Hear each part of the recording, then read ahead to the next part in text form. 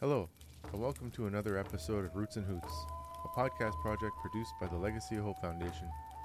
Since 2020, we've been gathering, laughing, learning hard truths, and sharing in community conversations with Indigenous peoples across Turtle Island. Each episode, we learn something new, and we're excited to be sharing this journey with you. Roots and Hoots is about connecting with and celebrating Indigenous peoples' contributions to their fields of study, work, and cultures. We also speak with allies who share how they are furthering the work of reconciliation in Canada. To learn more about the Legacy of Hope Foundation and the work that we do, please visit legacyofhope.ca. In this episode of Roots and Hoots, host Gordon Spence sits down with guests from the Indigenous Arts Centre. Eric Burant is an archivist of mixed Anishinaabe and settler ancestry, and Garrison Garrow is the manager of programs and collections, as well as a Ganyagahaga artist from Akwesasne. Garrison and Eric speak with Gordon about the history of the Indigenous Arts Centre. The Indigenous Arts Centre is within the Department of Crown Indigenous Relations and Northern Affairs Canada, and it was created in 1965. The Indigenous Arts Centre holds one of the largest and most important collections of contemporary Indigenous art. They share about some of the current exhibitions, the importance of public access to art, and the Indigenous Arts Centre's acquisition process. For Indigenous artists who may be listening, it is likely that the next open call for submissions will be in early 2024.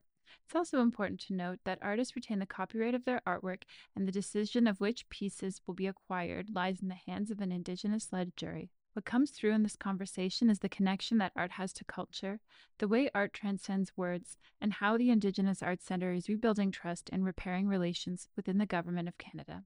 Please enjoy. Hello and welcome to another podcast of Indigenous Roots and Hoots. I'm your host, Gordon Spence, and today my guests are Eric Burant and Garrison Garrow. Both are employed by the Indigenous Arts Centre based here in Ottawa. Maybe we can start, guys, by talking a little bit about your background, where you're from, and your cultural affiliation. Go ahead, maybe, Eric, you want to start? Sure. My name's Eric Burant. I'm born in Ottawa, Ontario, and I'm of mixed settler and Algonquin ancestry. My father's family is from Pikwakanagan, outside Renfrew, and I have a background in history. I went to McMaster University and have some degrees in history from there. And somehow I've made my way into the arts world, which is amazing. Right. Yeah. Yeah. So it's been an interesting journey for me, but it's something that I've, my father was always interested in art and that sort of thing. Yeah. So I've come to it. Do you have any brothers and sisters? I do. I have one brother. Yeah. Yeah. He lives in Toronto. He's a professional musician. Oh. So we're both in arts. Cool. He's in the cooler arts, but we're both in arts. Yeah. I was in the Pikwakanagan a few times now at the annual powwow you have there every year. Yeah. I missed the powwow this year, and usually it's, a thing where, maybe a couple of us will go. It seemed like almost all my family went this year and I didn't. But I was up there recently, actually, kind of sadly for a funeral, but it was actually really nice because I got to meet some cousins and aunts and people that, when we go up there for any given visit, they're rarely there. They're working or they're elsewhere. So it was bittersweet, but it was really nice to be up there last time I was visiting. Yeah. It's a nice little community. I like it. Oh yeah, it's beautiful. How about you, Garrison? What can you tell us about your background, your family background, where you come from? So I'm from Akwesasne, which is the other direction from Eric. So you go south of Ottawa and you'll get to Akwesasne. Both my parents are from Akwesasne.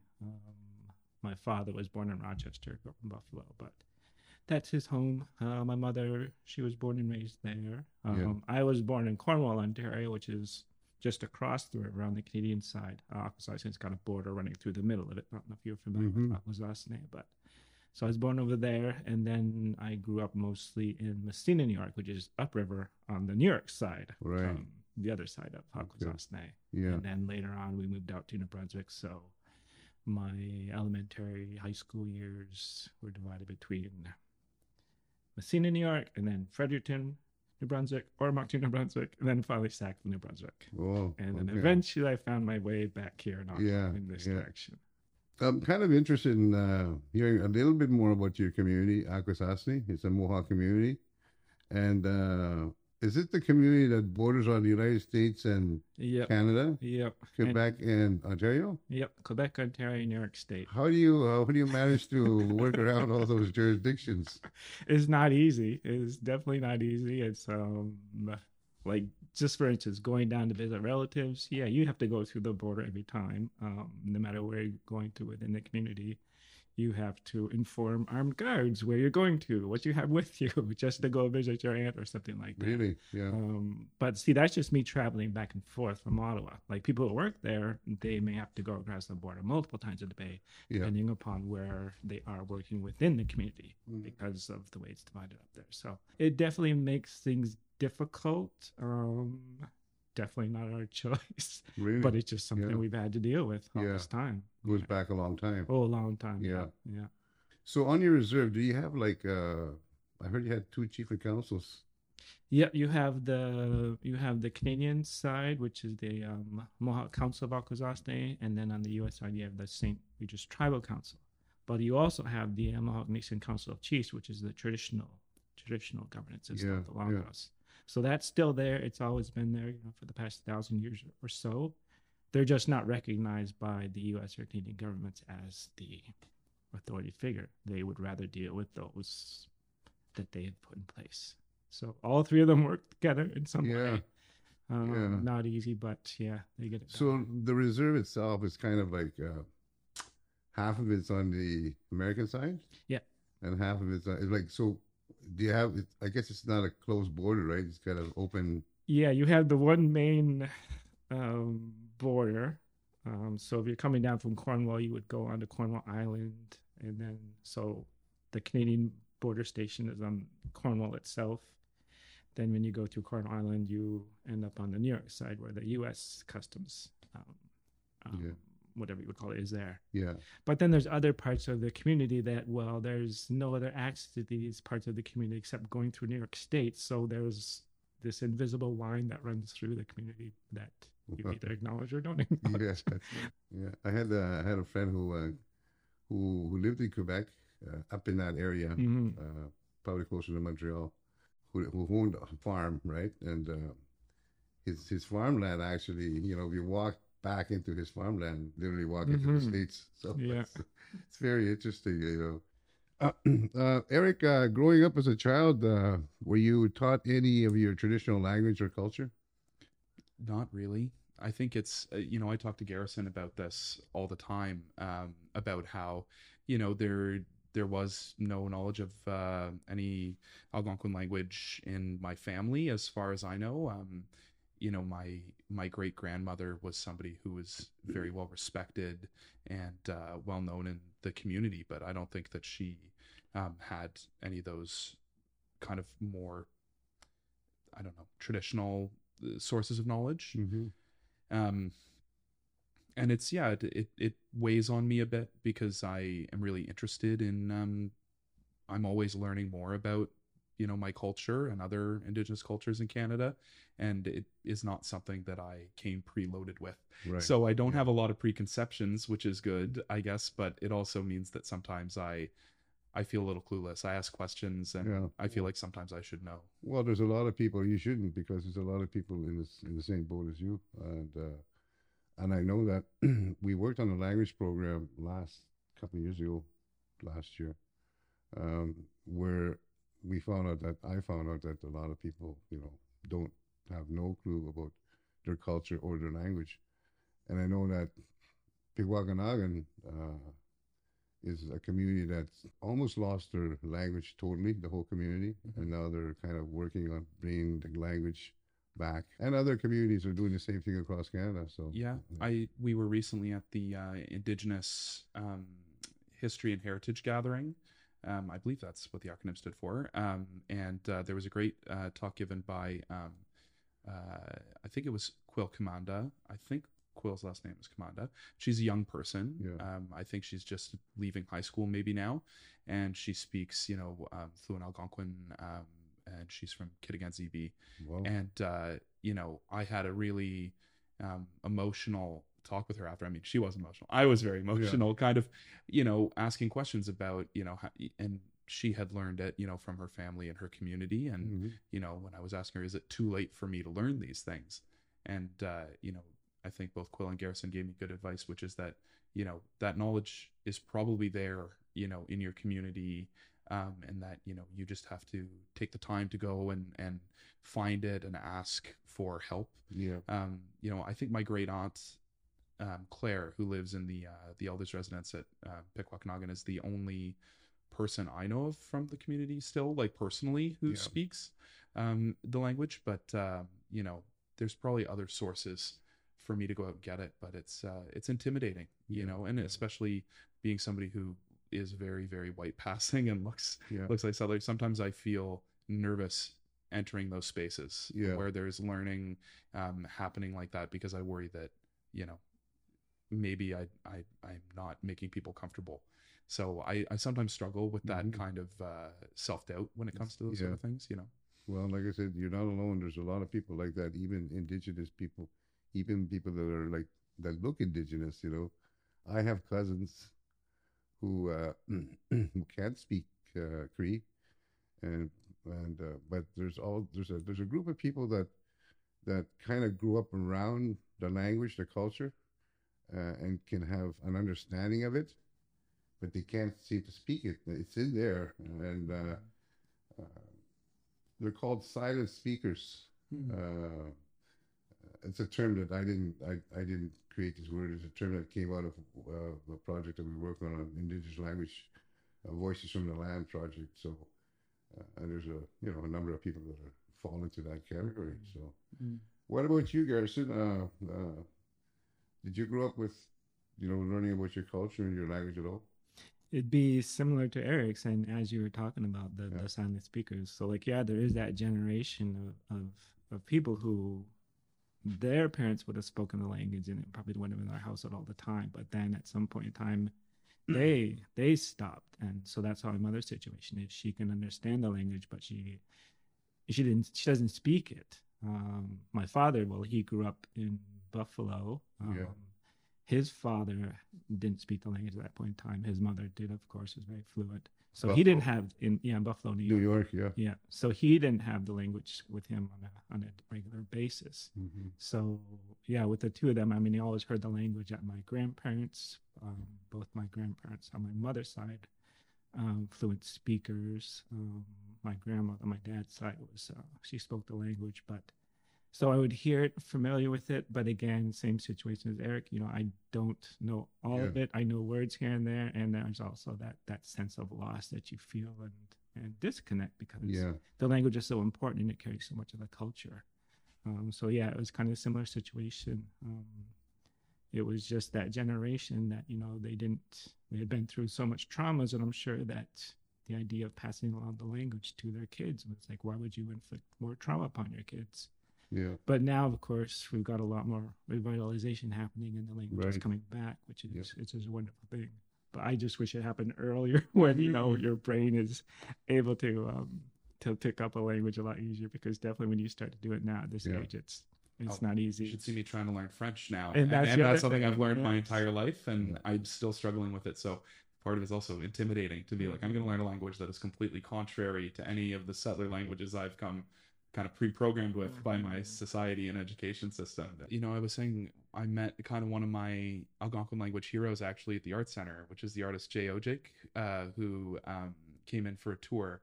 And when I used to follow him on Twitter, he used to do an Algonquin word of the day. Okay. And he would tweet it out, and he would have kind of a description of it. Sometimes he'd have a graphic to kind of relate the word to, what it was. Yeah. And I actually found that really useful for a while. I was writing them down and keeping track of them. But I left Twitter a while ago. It wasn't very good for my mental health. No. So I joked with Jay. I was like, I'm missing out on my little language lesson every day. So I got to reconnect with them some other way. But, I try to get a little bit when I can. So we're going to be talking a little bit more about the work that you do, both of you, Eric and Garrison. Maybe Eric, tell us a little bit about your job and what you do.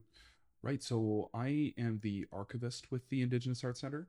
So in my work, with the art center is basically it's a couple different components, but I guess the most popularly known one is that it's an art collection. There's it's a large collection of contemporary Indigenous art, I believe one of the largest in Canada, and made up of hundreds and hundreds of artworks. And they've been collected dating from, I think, the 60s. There might even be some dating from the 50s. And that collection has grown over the years, and it's had many different forms. And my job as the archivist is to sort of keep and organize and make accessible all of the information that relates to the art in the collection. Okay. So for our purposes, a lot of that is we have artist files. So for every one of the artists that is in our collection, who has artworks in our collection, there is information relating to their career, their lives, their practice, that we keep in a separate area from the artwork, that we keep as sort of a repository of information. So if researchers want to come in and say, I'm doing a show about the artworks of Alex Janvier, instead of going online and Googling for hours and hours all these various tidbits, they can come in to the art center, or we can give it to them remotely, materials that they can research about people who are related to the collection. Okay. And there's other things too. There we keep an extensive library of just books related to Indigenous art, Indigenous ways of life, lots of different subjects. We have a large library of exhibition catalogs, so where Indigenous artwork has been on display or had an art show about it, we keep a record of that. And we keep things related to artists, programs that we have run at different times, and different parts of the collection that are no longer with us. So we have some information relating to Inuit art that we no longer are curators or caretakers of. So it's a really great resource. I mean, there are other people on our team who could probably speak way more eloquently about the artwork side of the collection, though I have some experience with it.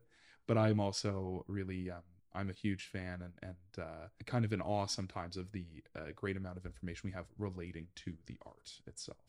So you have this great collection of Indigenous art. Besides it sitting there, like, I mean, I guess you don't have it all on display. Can people borrow this art for display in events that are happening?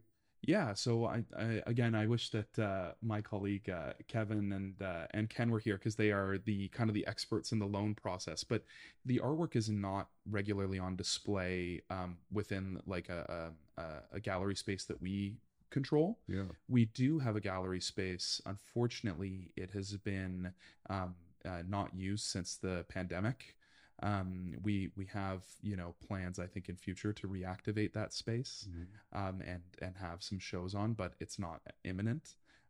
But yes, we do. The main way the collection is seen and used is that artworks from our collection are requested from other institutions. So the Winnipeg Art Gallery or the National Gallery or the McMichael Gallery, various galleries or museums across Canada request our works, and then they come out from our vault space or from our partners who we store things with, and they go on display and they live and are seen, but they're usually out of sight until requested at this point now. Okay, so they're kept in an environment that's that's temperature controlled and it's temperature controlled, humidity controlled, light controlled, and it also we practice culturally appropriate care for our artworks, because we do have objects that I guess are considered living or have special needs according to either the artist's request or according to kind of cultural standards of care. And I think Garrison could probably speak more to that aspect, but they are cared for on both a physical and a spiritual and cultural level as well. Okay. Garrison, you want to tell us a little bit what you do at the Art Center, Indigenous Art Center? I do a little bit of everything. So I was brought over as the program and collections manager a few years back. Now I'm currently the acting director while our director's on leave. So yeah, I get a little bit of everything because I'm kind of in the middle. So we have our Eric was talking about the registrations at the art registrar and the archive side. Then you also have the collection side and the coordination of the collection. So if anything is lent to another institution, like you would go through the art registrar, they identify the works, yes, it's available, and then it would go over to coordination to the actual shipping and sending out of the artwork and then sending it back. So there's a lot of work that's always going. There's always art moving around either the country or even internationally. So I'm kind of involved in the middle of that, being aware of what's happening on both sides, and then as well as working with senior management, because the art center itself is kind of its own separate bubble within the department. It's kind of a strange situation that Where is it within. located? It's within Saranac. So before we used to be right in 10 Wellington, so headquarters. I'm in Gatineau. We're right in the building there. We should clarify for the listeners, because we're in the government We bubble know too. well. So CERNAC is Crown Indigenous Relations and Northern Affairs Canada, Right. which is one half of the former Yeah. Indian Affairs Affairs, yeah. Department, So it's Indian Affairs. which Yeah, is okay, which is okay. now That split. makes it clear. You know, so Yeah. and It's always changing. The name's always changing, right? but it always is Indian Affairs. It's all, Yeah. always known as Indian Affairs. Yeah. Yeah, I And usually Northern Affairs. always say Indian Affairs. Yeah, So well, you trying get it to right away. not- trying to use our actual Okay, name. Yeah. So yeah, I do a little bit of everything and involved with a lot of different aspects, and then questions that come in from the general public or within the department. There's a lot of activity that's always happening in that place. If I was like this community, I'm the chief, and we build a new band hall or band office. Would I be able to would we be able to borrow some paintings or art from the center for a period of time, or what's the criteria for doing that kind of stuff? Kind of yes and no.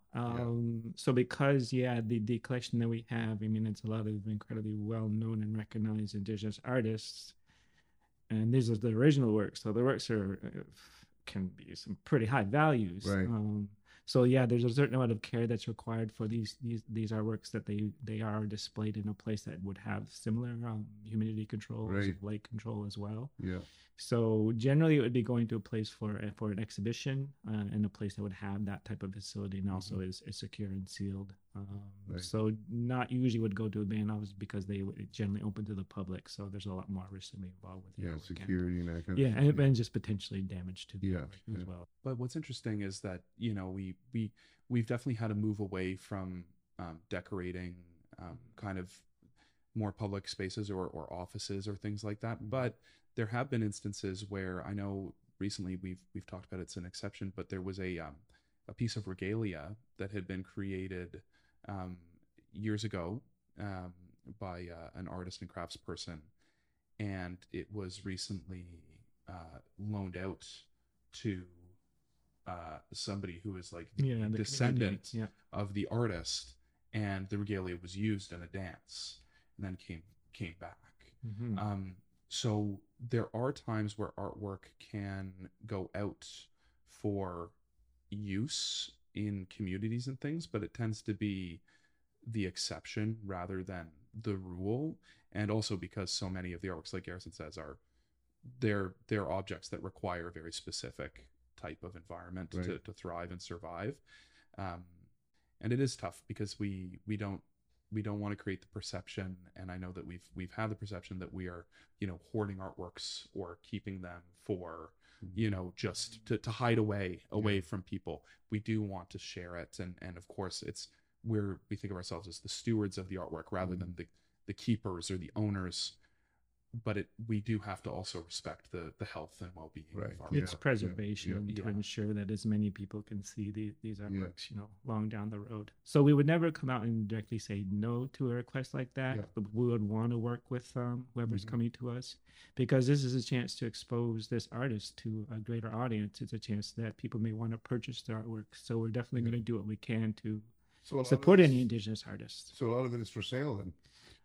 Well, Some of it. Oh well, I think I think what Garrison may be saying is that if it is a contemporary artist, and say that there's an opportunity for the artwork to be shown in an institution, somebody requests it for a show, we always want to encourage it being shared and shown, because it is an opportunity for that contemporary artist, if they are still producing artwork, Right. to bring attention to their Yes. work and career, because then they do have an opportunity. Say if somebody comes in and says, that is a beautiful artwork, I'd like to contact that artist Yeah. and see if they would produce something for me.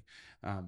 So that's something we kind of try to encourage more, is if you have the ability to support an artist by acquiring their artwork for your own permanent collection, pursue that route if you'd like. And we want to promote that by, giving that artwork, that artist's work, as much exposure as Right. possible. Yeah. And as well, so if they do go to exhibition, then there's usually the fees involved with that. So we ensure that the artist continues to get exhibition fees. Right. Or if the artwork is reproduced in any way, we ensure that they get Yeah. fees for the reproduction. So Yes. that's that. Yeah. So if we lend the work somewhere, it's to try and ensure that that whole means of them surviving and living as an artist Yeah. can be. So there's a fee associated. Yeah. Yeah.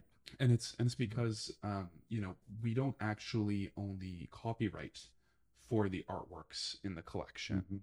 When we acquire an artwork, which we'll get into, I'm sure, later in the interview, because it's a big topic.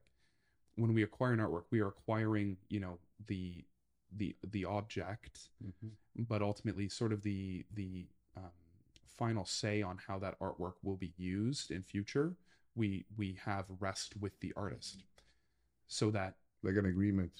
Yeah. Exactly. So that, and as part of our acquisition agreement, if we acquire an artwork, we say, we'll have this artwork and we'll take care of it, and we'll own it. But when the time comes for it to go for a show, say, we're going to check with you and say, is this going to go out to this institution, or somebody wants to reproduce this image in a book? Are you good with us reproducing this image in a book? And we ensure that they're compensated for that use of their artwork. Yeah, it's a heritage trust collection, so that really should be the key way to describe the program in the Art Center. Do you have any exhibits where you take a part of your collection and have a show, like an exhibit? Yep. Yeah, like when the gallery space was there in 10 Wellington in the lobby, that's what they would do on a regular basis. Okay, So you would either get a curator to come in, and then they would choose a selection of artworks to have in the gallery. But then there were other cases in the past where it's after an acquisition happened, for instance, and they wanted to showcase some of those works. So then they would put those pieces up, as many as they could within that. It's a very small gallery space, but as many as you could within that to showcase it to everybody. Small but mighty, as I understand. It was really, and I was in the building before I joined the Indigenous Arts Center, and it was a very popular space to walk through, and really a well put together space. And it is a shame that it's kind of sitting fallow right now, but I know when it comes back, it'll be very popular. Besides when people talk about art, they talk about a painting or a sketch of some kind with pencil or ink. That's what people picture, right? But in your collection, do you have like other stuff besides a painting? Do you have like any? I don't suppose you have any carvings or anything like that, but lots. You do? Yeah. Wow. Yeah, we've got a bit of everything. So like when the collection was when they first started with the collection back in the 60s, they had done some collecting beforehand, not like directly, but at that point in time, it was a lot of like crafts.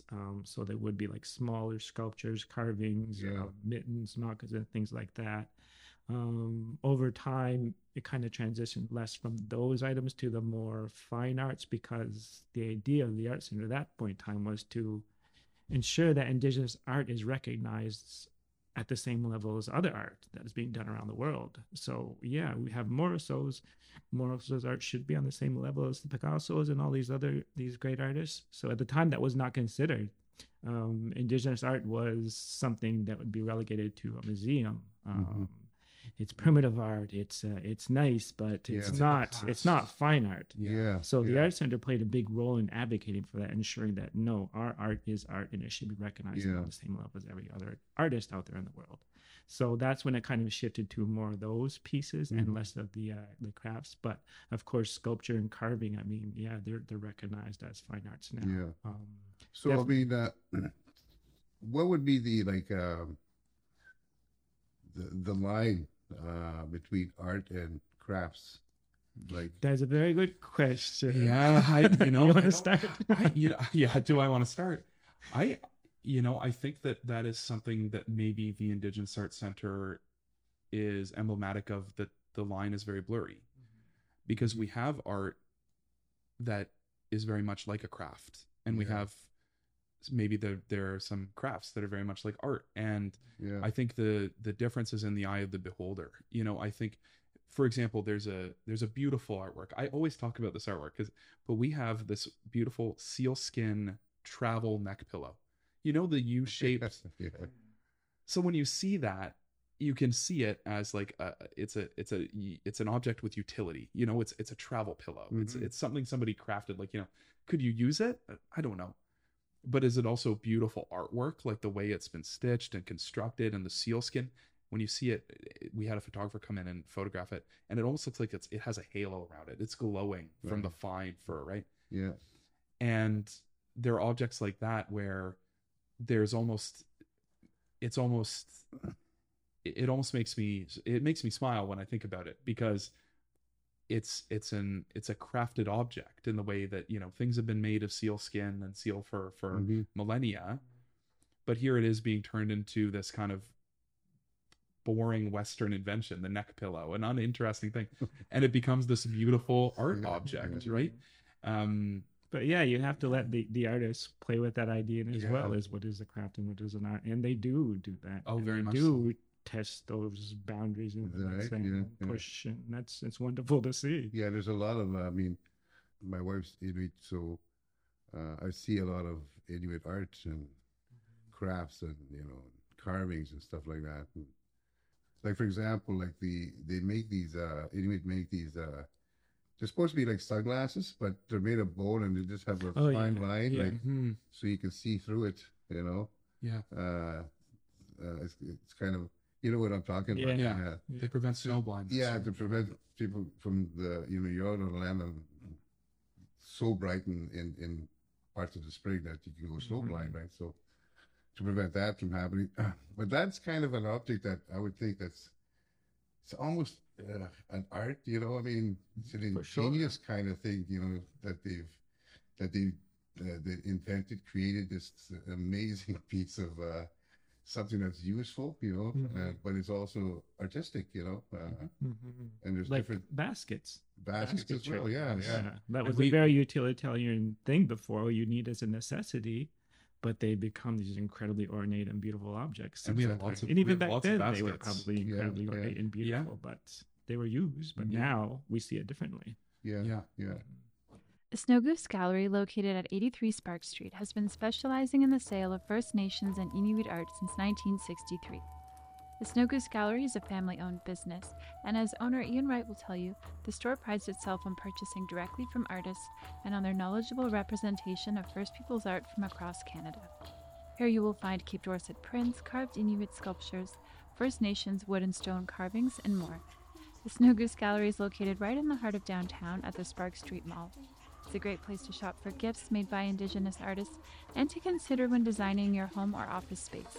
Enjoy the serenity and beauty of the Snow Goose Gallery next time you're in the nation's capital. The Snow Goose Gallery is a proud sponsor of the Roots and Hoots podcast, and for more information on their collection, store hours, and contact information, please visit snowgoose.ca. Eric, in your opinion, how can Indigenous art be used as a tool for education? That is a huge question. I think that art is an incredibly effective tool for teaching history and cultural values, because artwork is sort of the expression of deeply held personal and cultural values. And just yesterday we had a great tour of the Carleton University art gallery, and Danny Printup, who was giving us the tour, was telling us about and it was works of Norval Morrisseau, and she looked at the artwork and had studied it, and she was telling us about ways in which his art was informed by his personal life, by his cultural upbringing, by his knowledge of spiritual teachings. Yeah.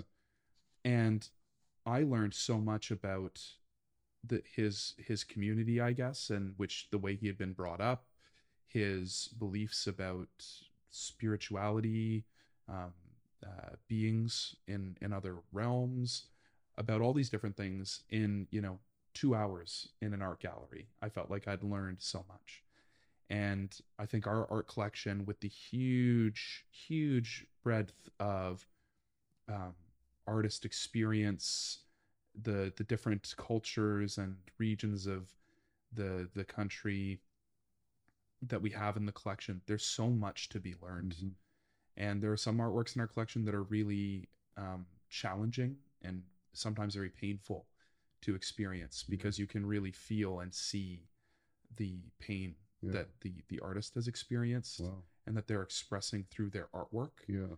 And there's so much to learn from that. Yeah. Because I think, for better or worse, I think sometimes the most popular Indigenous art in Canada that we see in, a textbook that a kid receives in our country, or that you may see at the gallery, in the National Gallery in a big show, sometimes it is not the most challenging, because the challenging stuff is not always fun to look at immediately, or to think deeply about. And I think our collection represents so many different experiences that to interact with it and to go see a show in which it's featured, there's so much that you can learn about individual artists, but also, like I say, communities, entire cultures, even, periods of time in which artworks are produced. There are lessons that come out of those. So I think the Indigenous art collection is like just an incredible tool to learn about cultures outside of your own. And I think, Garrison, one of your goals before you've become the acting director and that sort of thing was to be an education and outreach officer, because our collection, I think, is finding ways to become more publicly known, so that people can learn from it. Because the way that it is loaned out and shared, we don't always have an active gallery space. So we want to have other ways in which people can see the artwork, learn about the artists who created them, learn about their communities, learn about the context in which they were created, without necessarily having to go to a gallery. So that's one of our kind of future kind of goals, I think, is to find ways to make our collection more accessible. Because I think that there's a lot of untapped potential. And every time we have a group come through and see it, people are astonished. Like, literally, I see jaws drop. So, we do have researchers come in to look at our collection. And even, the most seasoned academics, when they interact with our artworks, I can see them learning new things. They see a new aspect to the artwork as they're looking at it. And when they're in our archives and they're reading, I never knew that. Somebody who has been researching an artist for a year will say, this is something I never knew before. So I think our artwork is a really powerful tool to learn and discover new things. Could somebody could if I was a teacher and I wanted to take my students on a field trip, could that be possible? Would you do anything like that? I mean, we have done that with. Now it depends on what level of school you're talking about. We have had college classes come through and university classes come through. I don't know if we've had anybody younger than that come through as a cohort to see. But we definitely, we invite people to just let us know in what way, if you want to see the collection or if you have a specific goal in mind. We invite everyone to do it, not just academics. Sometimes we have family members of an artist, and they may have just found out that they were related to an Indigenous artist. They say, I had no idea that my great uncle painted these beautiful scenes. Can I see some of his artwork, or can I learn more about it? Can you share images with me? Yeah. And we always make the greatest possible effort to accommodate those beyond just artistic institutions like an art gallery or an academic institution. We want to make sure that the collection is available and at the most accessible to everyone who wants to see it. Yeah. And I think that's been a barrier in the past because,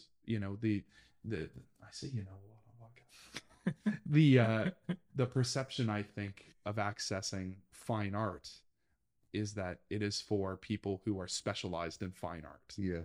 But I don't think that's true. Right. I think that art is for everybody, and art is for people in the community and culture and with an affinity for it to use and to discover and to learn from. So I think that's one of the things that the Art Center is really trying to work on, is expanding our accessibility and openness for everybody. Right. Like, art is a way to convey ideas that you may not be able to express in other ways. You may not be able to say it. You may not be able to write it down. But you can probably create some work that's going to get those messages out there, which I think is quite, fascinating about the Art Center, is that when this was formed in the 60s and 70s, and they're purchasing these incredible works from indigenous artists, and the artists are exploring different themes and issues and, just things they're dealing with or want to express, and they're putting it into the artwork. And then Indian Affairs was buying that and putting up on their walls. Yeah. So they may have messages in there that are not, that, They don't know. yeah, like they're conveying something here, but people are walking by it, looking and appreciating it. They may not be seeing those messages, but they're seeing something here. Right. But you never know. On a subconscious level, they're picking up on these things, like, for instance, I had done this artwork, or this pin. I was working on this project called Nani Love It. It was for all the Inuit who had gone down south for tuberculosis treatment and then just never came back. So I was asked to design a pin that would be given to the survivors when they were doing the apology. So I had to do, luckily I had done so much research working on that project for like the 3 years previous to that. So when they asked me to do this design, I was able to, put something together fairly quick because it was still fresh in my mind. So I just started drawing different things and putting it out there, and eventually came up with a design that I was pleased with, that I thought represented, their experience in as much as I could in this small design. So after the event happened and it was given to all of the Inuit who had gone through the experience, the ones who had made it back, there was this one gentleman who had asked to speak with me. He's kind of very well known, as involved with Nunavut and Nunavut politics. I can't think of his name right now, but I know it when I see him. But yeah, I said, of course. Well, I would love to talk to him. So he comes over to me and he starts telling me a story about when he was down in the hospitals. He was there for quite some time, just him as a little kid, in a hospital by himself. There were some other Indian around, but there's different language issues. There's just being away from your community and your family and everybody you know. So he was quite sad and missing everything. So eventually, he had sent some letters back home, and his family had sent him down a piece of whale blubber, a piece of whale meat. And he said he looked at that and it just brought him so much joy to see this thing that he recognized and knew, and food that he knew, because they didn't know that hospital food. This was not their culture. And he said he just looked at it for the longest time and was just so happy. So when he saw my design, because I had these different layers, he said that's what he saw. He saw the different whales of the whale meat. So that's not something that I intended to put into this design, but it's just something that came out from the research I was doing. Because for me, when I'm doing artwork that I really, really enjoy and appreciate and think that's good artwork, I don't think it's coming from me. I think it's flowing through me. I kind of read and research as much as I can. And then eventually there comes a point where I just, okay, now it's got to come out. So what comes out, the best artwork I do is one where I have no idea how much time has passed. I don't know what I'm drawing. I'm just sitting there doing something. And eventually it's like, oh my God, I'm in so much pain. My knees are locked up. My hands are sore. I got to go to the bathroom. And then I'm done. Then I look back and come back and say, okay, so this is something, this is good. Because it's less me involved and more something flowing through me. So I think with that design, that's kind of what happened. That was, I was just kind of being guided with what I was reading and learning. So you created a pin. Yeah, yeah. Yeah. Mhm. Why don't you display some of your stuff in these yeah, closet full of art, right? So Okay, you're gonna get to the question about the acquisition. okay. I'll answer that. I'll answer at that Yeah. point in All time. right, well, let's get to that. I think we touched a little bit about that, about your acquisition program of Indigenous art. Why is it important for Indigenous artists to consider this? So our acquisition process is, I believe, unique and has been this way for a couple decades now, which is that the art acquisition process is a juried acquisition process. So what that means is that instead of, a group of bureaucrats, sitting around saying that artwork looks nice, that artwork looks nice, what the Indigenous Arts Center does is we convene a jury that is made up of Indigenous curators, artists, people surrounding the art community, people who are knowledgeable in the field of kind of contemporary Indigenous art. Mm-hmm. And we accept submissions and we put out a call. And we try to cast a very wide net. Mm-hmm. We put up posts on our website. I've started using Facebook to promote the art acquisition. And recently, one of my kind of projects has been looking into the use of radio to reach more northern and remote communities, to put out the call. Once those artists, and they can be artists that are emerging artists, established artists, famous artists, but we accept all of those applications for the process.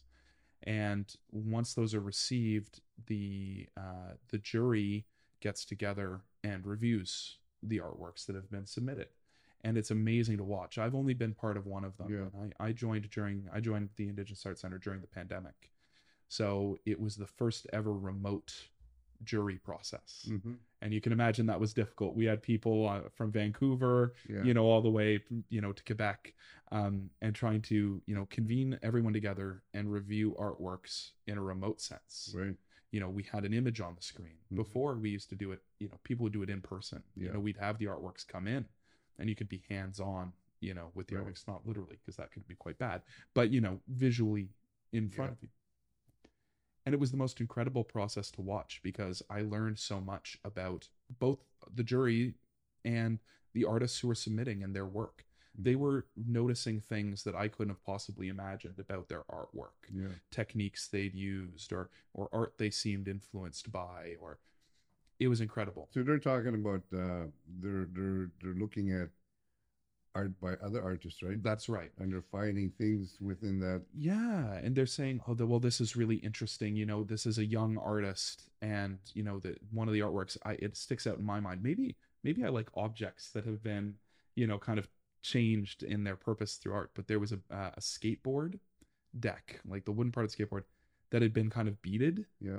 And it was amazing. Like they had beaded a pattern on the board because skateboard decks are often painted or like drawn on. Yeah.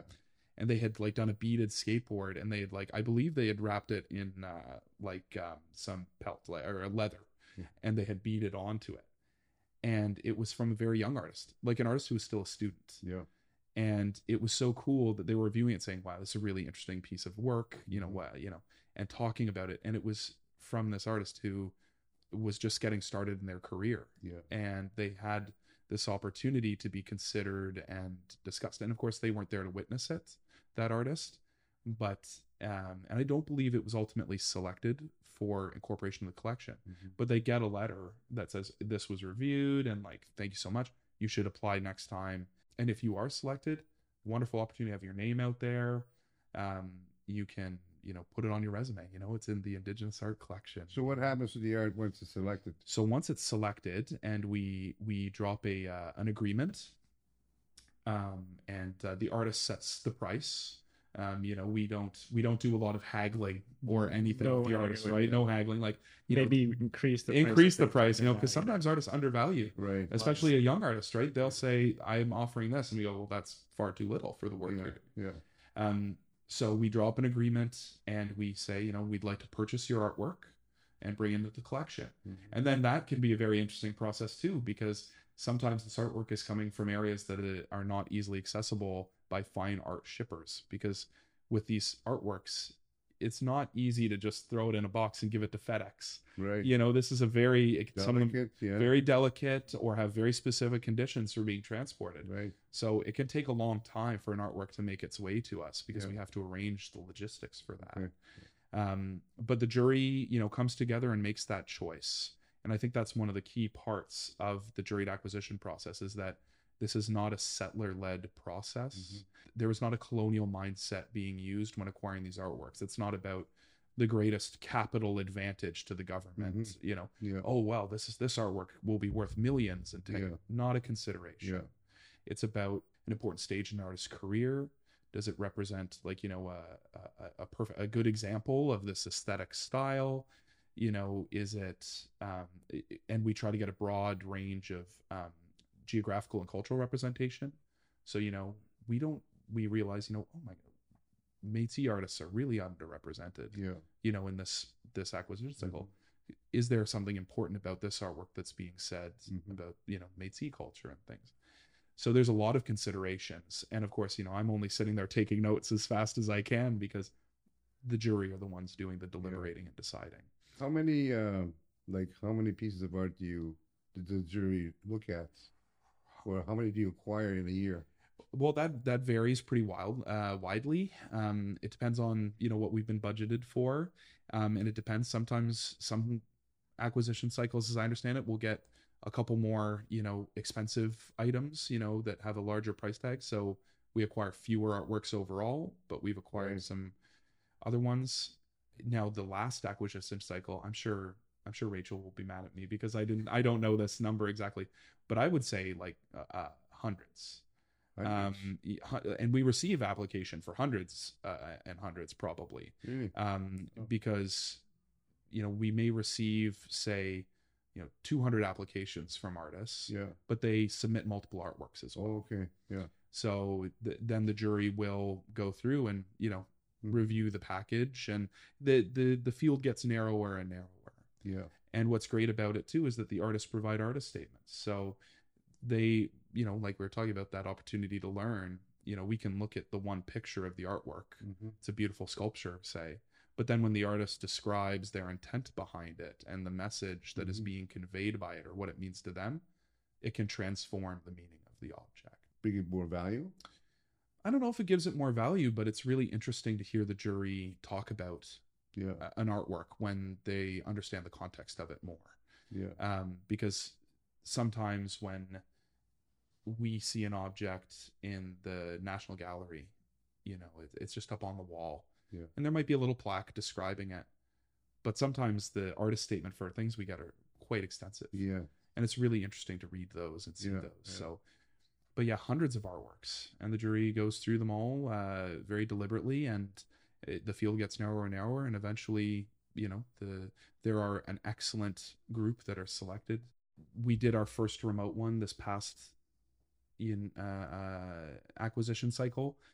Who knows if it will remain remote in future? We may start doing it in person again, which is another thing altogether. But I haven't experienced that. Yeah. But it's interesting because we have many artists have close contact with the Arts Center just by the nature of the small art community in Canada and in just even areas of Canada, specific areas. So there are reasons that sometimes an artist like Garrison, for example, and there's issues with reputation. And we've struggled with that in the past. Really? Yeah. Well, I think Garrison would be the perfect person to talk about this. So I'll lead you into my experience with the Art Center. Okay. So I was always kind of aware of the acquisition program. Yeah. Because, my family worked with the government. My brothers were in Ottawa. They always saw that call out and encouraged me to do it. So finally I did it around 2000, 2001. I said, okay, I'll try it. I'm going to submit some pieces. So I sent them off and kind of forgot about it. But then, the letter came back saying that they wanted to acquire a photograph that I did. And I looked at it, I thought, oh, wonderful. This is great. My work is going to be purchased. It's appreciated. Then I'm looking at it and I see the letterhead with Indian Affairs. And I'm like, do I want them having my artwork?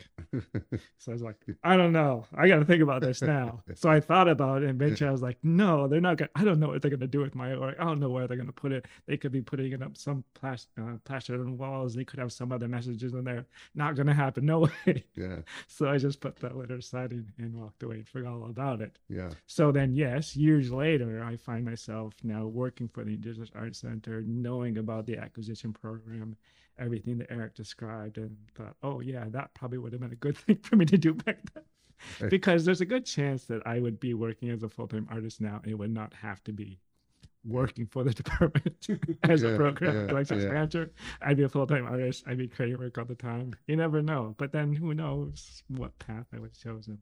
But that was my experience because I saw it attached to the department. I saw it attached to Indian Affairs, and I couldn't make that distinction at that time, or at least at that age, because that was mid-20s. So, you're a little bit more rebellious and things like that. But now I know how important this collection is and the acquisition program. Like we do have a split between the emerging artists versus those established artists. So there's always the desire to encourage emerging artists and purchase their work so that they can start their careers.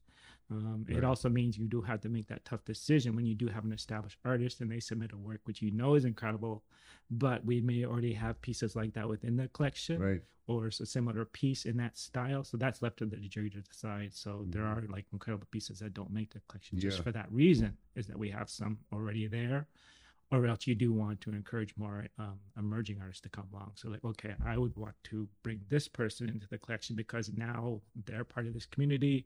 They can do their work and they can get themselves established where this established artist is kind of doing well. I have lots of exhibitions, so they may need less focus and less attention. Right. Because we do have a limited budget, so we have to try and figure out where that money's going to go to and how we can advocate for Indigenous art in general. So it's got to be spread and the decision have to be made. But thankfully that's left with the jury to decide and not us, because that would be a very difficult thing to do. Speaking of young artists that are emerging, I want you to give us some information, or can you, this opportunity to put a plug in here for emerging Indigenous artists. Where would they contact, or who would they contact? Because, we might have some young artists listening to this podcast and, kind of on the verge of, what should I do in my life? Should I go this way, or should I pursue art? And where would they, if they were interested in this acquisition program, who would they call, or where would they go? Well, we do have a web page on the CERNAC, the main website. So if you have access to the internet or Google or anything, just type in Indigenous Arts Center, CERNAC. It should lead you right to our page. We have a generic phone number that I think is not inserted. I wouldn't recommend that one. I would not recommend the phone number, but what I would recommend is our generic email. Right. Which, if I'm going to say, I believe it's ART at rcanc-cirnac.gc.ca. So this is the joy we of have to use communication. So that's why I encourage people just to Google the website, and you will find a link to the email. You'll find information about the Indigenous Arts Center, and I don't think that we have an acquisition cycle immediately planned for certain dates. Not till next year, most likely. But preemptively get in touch with us. Yeah. Ask any questions that you want. And, keep your eyes open on our website. And if you email us proactively and say, I'd love to know when the next acquisition cycle happens, we'll definitely keep that in mind. And we have a mailing list that we use when that information goes out, so we can add any artist who's interested to that mailing list. And you purchase the art, right? We do purchase the art. Money will go into the artist's pockets. Okay.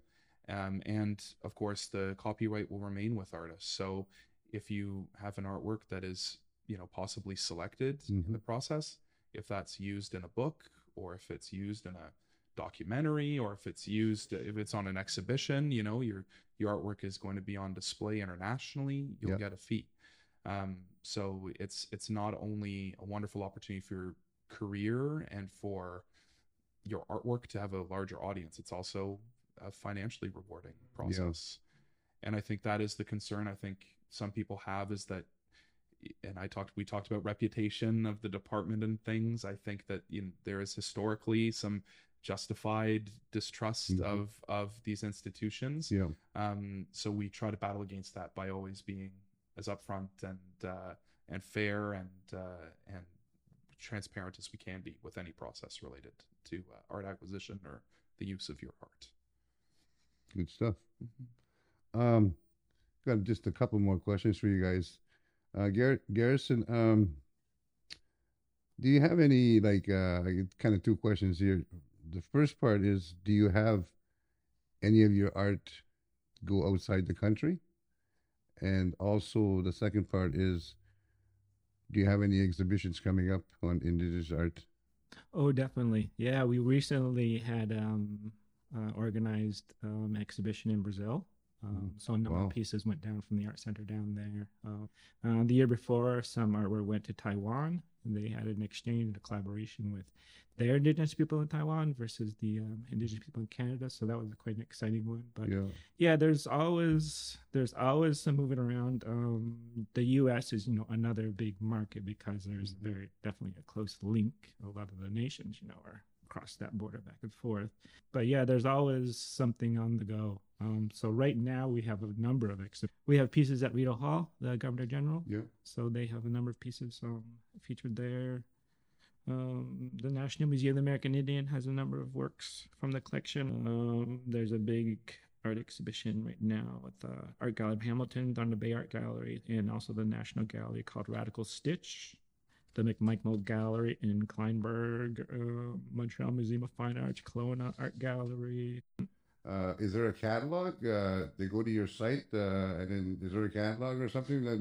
Not quite. Like we have a book that was produced a few years back, which has about 400 pieces. I think. About 400 pieces, but the collection itself is close to 5,000. Yeah. Not all of the pieces are photographed. So how do people know what they want? Well, if you go to our main website, it does have a list of the artists that are part of the collection. So you can at least recognize some names and kind of make your decision there. It's not the art itself? They can't see the art? No, not the art itself. Yeah, we're trying to do that, but that's a big, long process to create an online gallery. Everything photographed and uploaded and everything. It's a bit of a process. I think one of the things that is interesting about the Art Center is that we don't have a catalog from which you go, beautiful. It's a very collaborative process.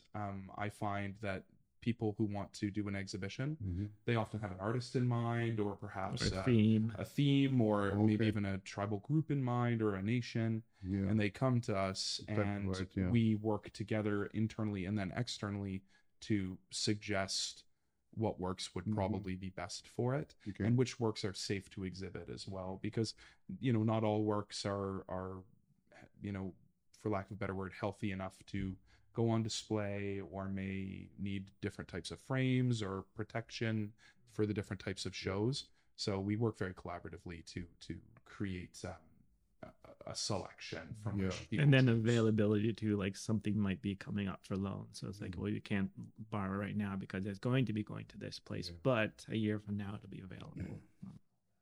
Are they they pay a fee for this, right? Or is the art out on loan or? Well, it kind of varies. Yeah, they're there will be fees that will be provided to the artist if something's on exhibition. But depending upon the gallery we're working with and their budget, we do try and be flexible and adaptable and do what's best for the artist. So say it goes to a small gallery and they have a limited budget and can't do as much, but they do want to feature this artist. Well, we'll work with them and say, okay, maybe we can cover the shipping cost to get it to you from there. We'll do things like that if it's the best thing to do for the artist. Okay. Last question. It's about reconciliation. Maybe Eric, you'll start. There's a buzzword going around Canada now. It's called reconciliation, and people have different opinions on it, and nothing's wrong. I mean, all the words that I've heard about reconciliation are all positive. They're all good. And what are your feelings on this? How can we make this country? How can we reconcile? What does it mean to you? What does the word reconciliation mean to you, Eric? That is a tough question. I think what Canadians can do, and I think we're well positioned to do this in the Arts Center. I think what Canadians can do is, obviously, collaboration is key. I don't want to sound trite, but one of the things I love about the Arts Center is that so much of the work we do is built on relationships with artists that we cultivate and work hard to earn trust, live up to our promises, and be transparent, be as honest as we possibly can. And I myself have spoken with artists, and it's like meeting a celebrity, and sometimes I'm tongue tied, and I realize that they're just human beings who want to be treated normally and with honesty and with kindness, and they'd love to talk to you. And I think the work that we do in the Arts Center, talking about, letting Indigenous people lead where they should and where they deserve to, and where the settler voice is not needed, having the grace to step back and know when it's your turn to speak and participate, and know when it's okay to let other people go. And it's hard for some people. It's hard to let go of your control of a situation. It's hard to let go of your understanding of how things should be or how you've been taught they should be. But I think building those relationships and trying to always earn trust and show respect, it's all that I can do on an individual level.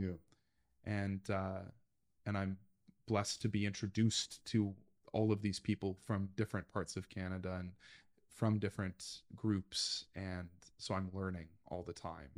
So I try not to speak too certainly on the subject of reconciliation, because I'm still learning what it means to the artists and people that I talk to. And I think that's how you learn, listen, and just speak honestly. Good, well said. Garrison, what does reconciliation mean to you? Like, what comes to mind? It's a tough one, because I think my answer probably changes, all the time. But I think what Eric was talking about makes a lot of sense. And you spoke about letting someone else lead. I think that's kind of a key thing that's always been running through my mind when I think about reconciliation, because it's, for a long time, the future for Indigenous peoples was disrupted. It was put on hold. It was sidetracked. Right. It was someone else took over and steered us in a completely different direction and that we wanted to go in. So we kind of like lost time, where we don't know what could have come. So imagine 400 years of us living on this land, what we could have turned that into, the understandings that we had, the connection with nature, and just the way that we lived our lives. What could that have been, after 400 years? How could the world have changed? But that was all just suddenly stopped. So to me, reconciliation is, okay, now let us do our thing again. Let us decide what our future is going to be. Let us decide how we're going to live upon this land, how we're going to speak, how we're going to dress, all these things that have been disrupted and set aside. So reconciliation is something that, I don't know if we're ready to use that word at this point in time, because like a lot of people have said in the past, we still have to get to the truth first before we can decide we've reconciled with something. And how do you do reconciliation when a lot of people really don't know the history of Indigenous peoples in Canada, in North America and South America? They don't understand what has happened, and there's a lot of people that are still in denial of us when we talk about this, because it's not in their history books. Right. There's a lot of things that we have to deal with first before we get to that point in time, but we do have to go in that direction. So it's something that I've been working on within government for probably my entire time within government, the past 20 years, kind of struggling with that. And sometimes, you feel like you're banging your head against the wall because no one's listening to you. No one's hearing what needs to be done or what needs to be said, and not shifting or moving in a different direction, but trying to maintain the status quo. It's very frustrating. It's probably why I've left government so many times. I've jumped in and out. 4 or 5 times, I think. Yeah. But that's the one thing that I do like about the Indigenous Arts Center, is because I think they've been doing reconciliation since they were formed, because this was an Indigenous jury, Indigenous people leading the Arts Center. That decision was left to Indigenous peoples. one of the wisest decisions I think that came from that time was whoever was in charge back then realized that, okay, I'm not an Indigenous person. I don't know about Indigenous art. Maybe they should decide what is collected. And that's reconciliation. Right. They may not have been anywhere near that frame of mind in what they've done, but they made that decision. So because of that, this place has been allowed to grow and develop and become what it is within this department. Yeah. And it's now like they're kind of like merging together as people are more aware of reconciliation and what needs to be done. So the Art Center can play a big role in saying, okay, so this is how you should do it. This is what we've been doing for the past 40 years. Let's learn something from this process and maybe let that trickle to the rest of the department. 60 years. 60 years. Yeah. Math is not good. I was seeing that, like someone asked me this question a while back and I was kind of like reflecting upon it. And what I saw was an eyeball. So when the Art Center formed, I mean, the artwork, this is our vision, the way we see the world, we represent it. Right. We're reflecting upon Canada. We're reflecting upon our history. We're reflecting on all these things. Yeah. So then this is now in the department and on their walls, because a big part of the Art Center when it was formed was this art is going to decorate the office. And that was a way to reach the staff and to inform them about Indigenous peoples and issues and cultures. We moved away from that now since then, but that was the original idea. So you have this Department of Indian Affairs that is now reflecting upon itself because you have these artists presenting these ideas. It's all over the walls. These concepts are there. These issues are there. And now suddenly this department has an eye looking at itself, has gained some level of consciousness. Who knows? Mm-hmm. But anyhow, when I was just sitting there one day and all of a sudden that kind of image popped in my head and you try and think about it. And, so that's why the idea of reconciliation in my mind, it shifts all the time because I do think there's still a lot more work that needs to be done. So it can shift depending upon what I'm thinking about at that particular time, like how we should move this part forward, how do we move this part forward, and on and on. But spoken like a true artist. Yeah.